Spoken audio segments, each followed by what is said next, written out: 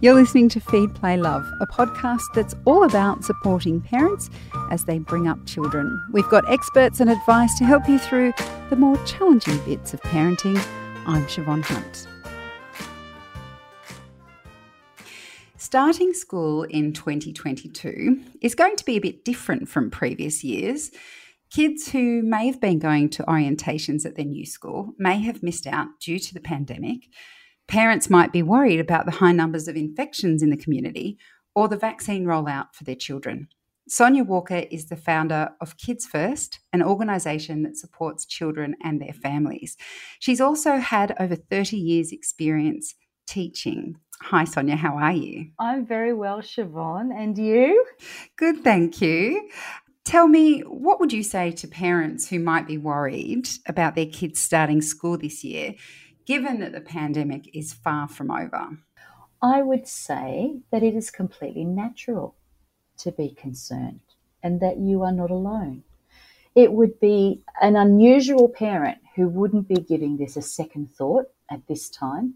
And I would hazard a guess that every parent who is contemplating the start of the school year, regardless of whether their child is in their very first year of primary school or whether they're in their last year of primary school or even high school, is going to be thinking about these things right now. So it's very much on the community's mind, and they're not alone.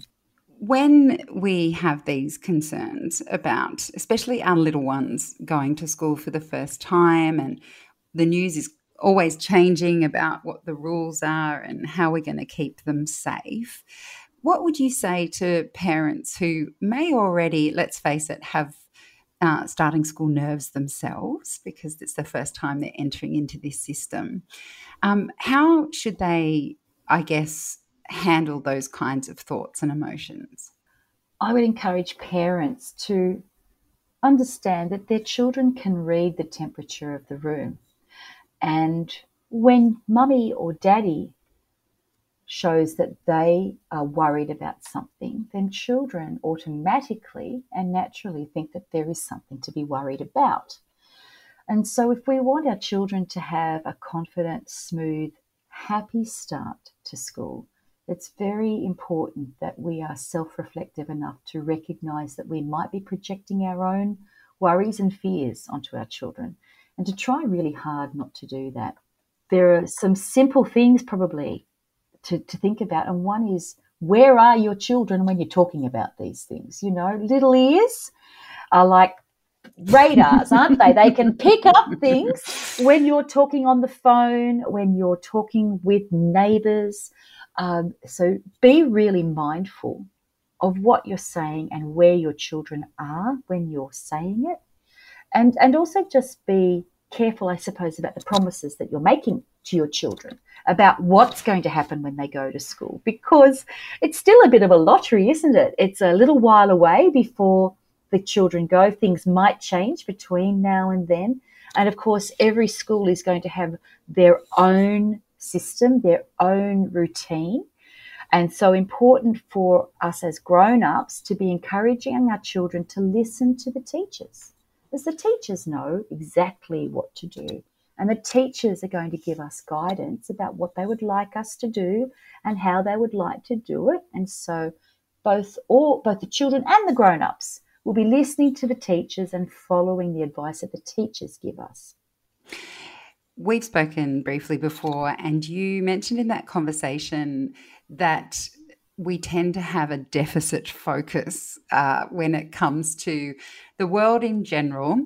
Can you talk me through that and how it might work in the current times when parents are thinking about sending their kids to school, and how we might overcome that deficit focus? Yeah, sure. Look, as mindful, involved, loving parents, we all want the best for our children.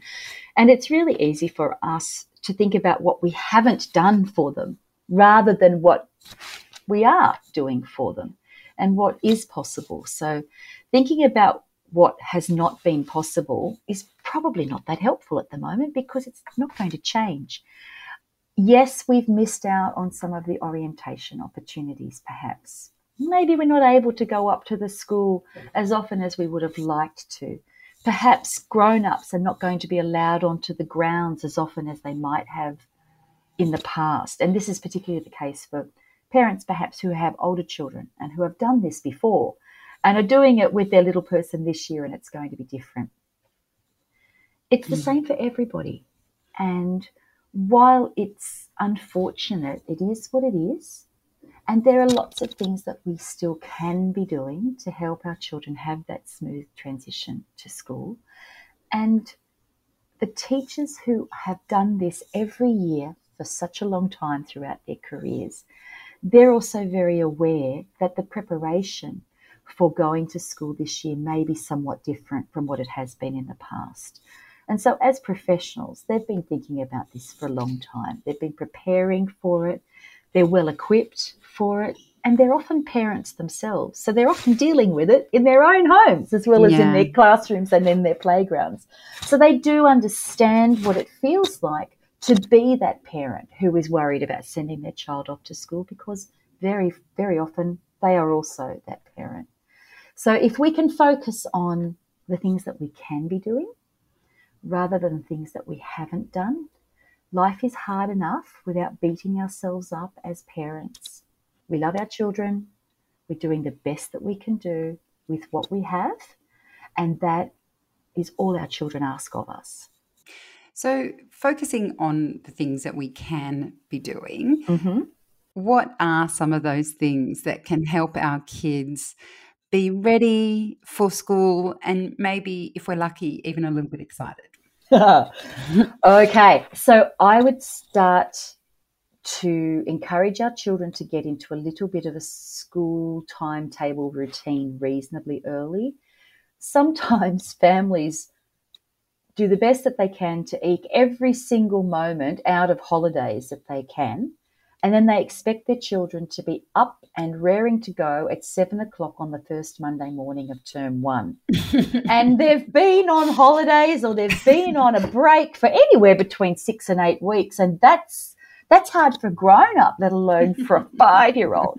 So making sure that we're starting to get our sleep routine sorted at least 2 weeks before the start of school. So we're going to bed at the same time, we're getting up at the same time, making sure that our children are well rested, because the emotional and social demands of going to big school are quite high. And then when you add to that the requirement to be at big school for 5 days a week, for, the next 10 weeks, that's a lot. So we need to put some petrol in our children's tanks and make sure that they're well rested.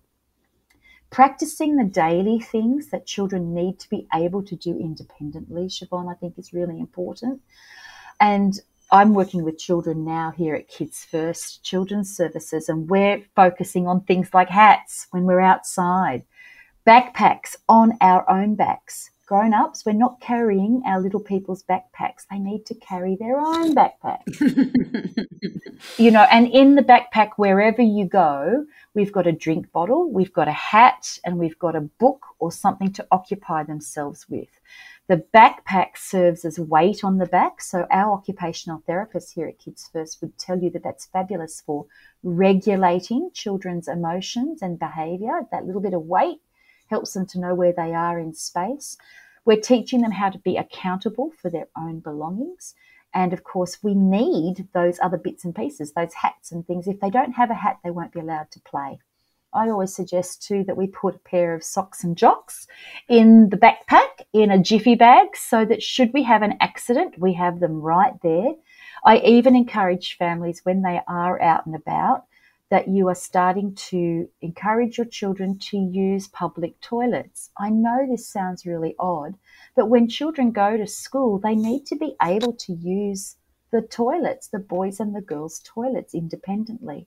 So having a little bit of practice in a toilet block that is not your own, whether it's at the local shopping centre or at your church or wherever, just learning how to use communal facilities. I know it sounds odd, but these are the things that freak little kids out. And they're things that we can so easily do at home. I was just wondering, sorry to interrupt, but I was wondering if there may be any specific things you can do for children who might be particularly anxious or shy. Absolutely. So with any child under the age of 7, these little ones physiologically are developing using their visual skills to learn. If they can see it, if they can touch it, if they can play with it, they can learn it. And so for very anxious children or sensitive children, we're looking for visual strategies that will assist them. Here at Kids First, we often use what we call visual schedules. So we create a little bit of a timetable for our children about what's going to be happening when. And you'd be surprised how often a sensitive child will refer to that during their day. It's a little bit like grown-ups referring to their to-do list or the calendar. What's coming up at 2 o'clock? I've got no idea. I don't remember. Let me have a look. And so children are just little people, and they need clarity and they need certainty. And so if you have a sensitive or an anxious child, talking too much just escalates those feelings of uncertainty. And so it's about bringing the chat down and giving them other ways to gain the information that they need. A visual schedule is a great way to do this. It's a simple thing you can build with a piece of cardboard, some Velcro dots and some pictures. A $20 laminator from Big W or Officeworks is a godsend for creating the kind of pictures that you would put onto these things. But they really do help young children to have an understanding of the sequence of what is happening. And when they know what is happening, they are less anxious. There's also a character who has been to school. Maisie has been to school. Peppa Pig's been to school, even Thomas the Tank Engine. I know it's remarkable. I don't know how Thomas the Tank Engine actually had a first day at school, but he did. And so there are lots of books about going to school that are a fantastic social story for children. And so these are the kinds of things that loving grandparents or aunties or family friends can perhaps be giving to children that can be a fabulous before bedtime story.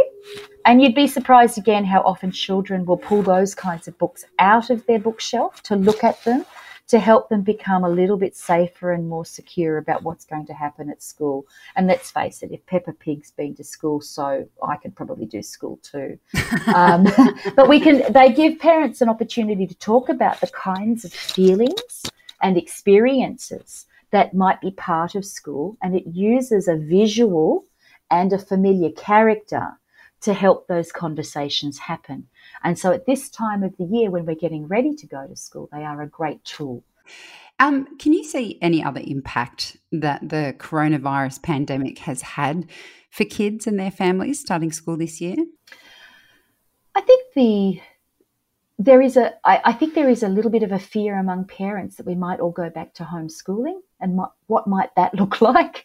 And nobody wants to go back to that, but we need to be prepared for the fact that anything could happen.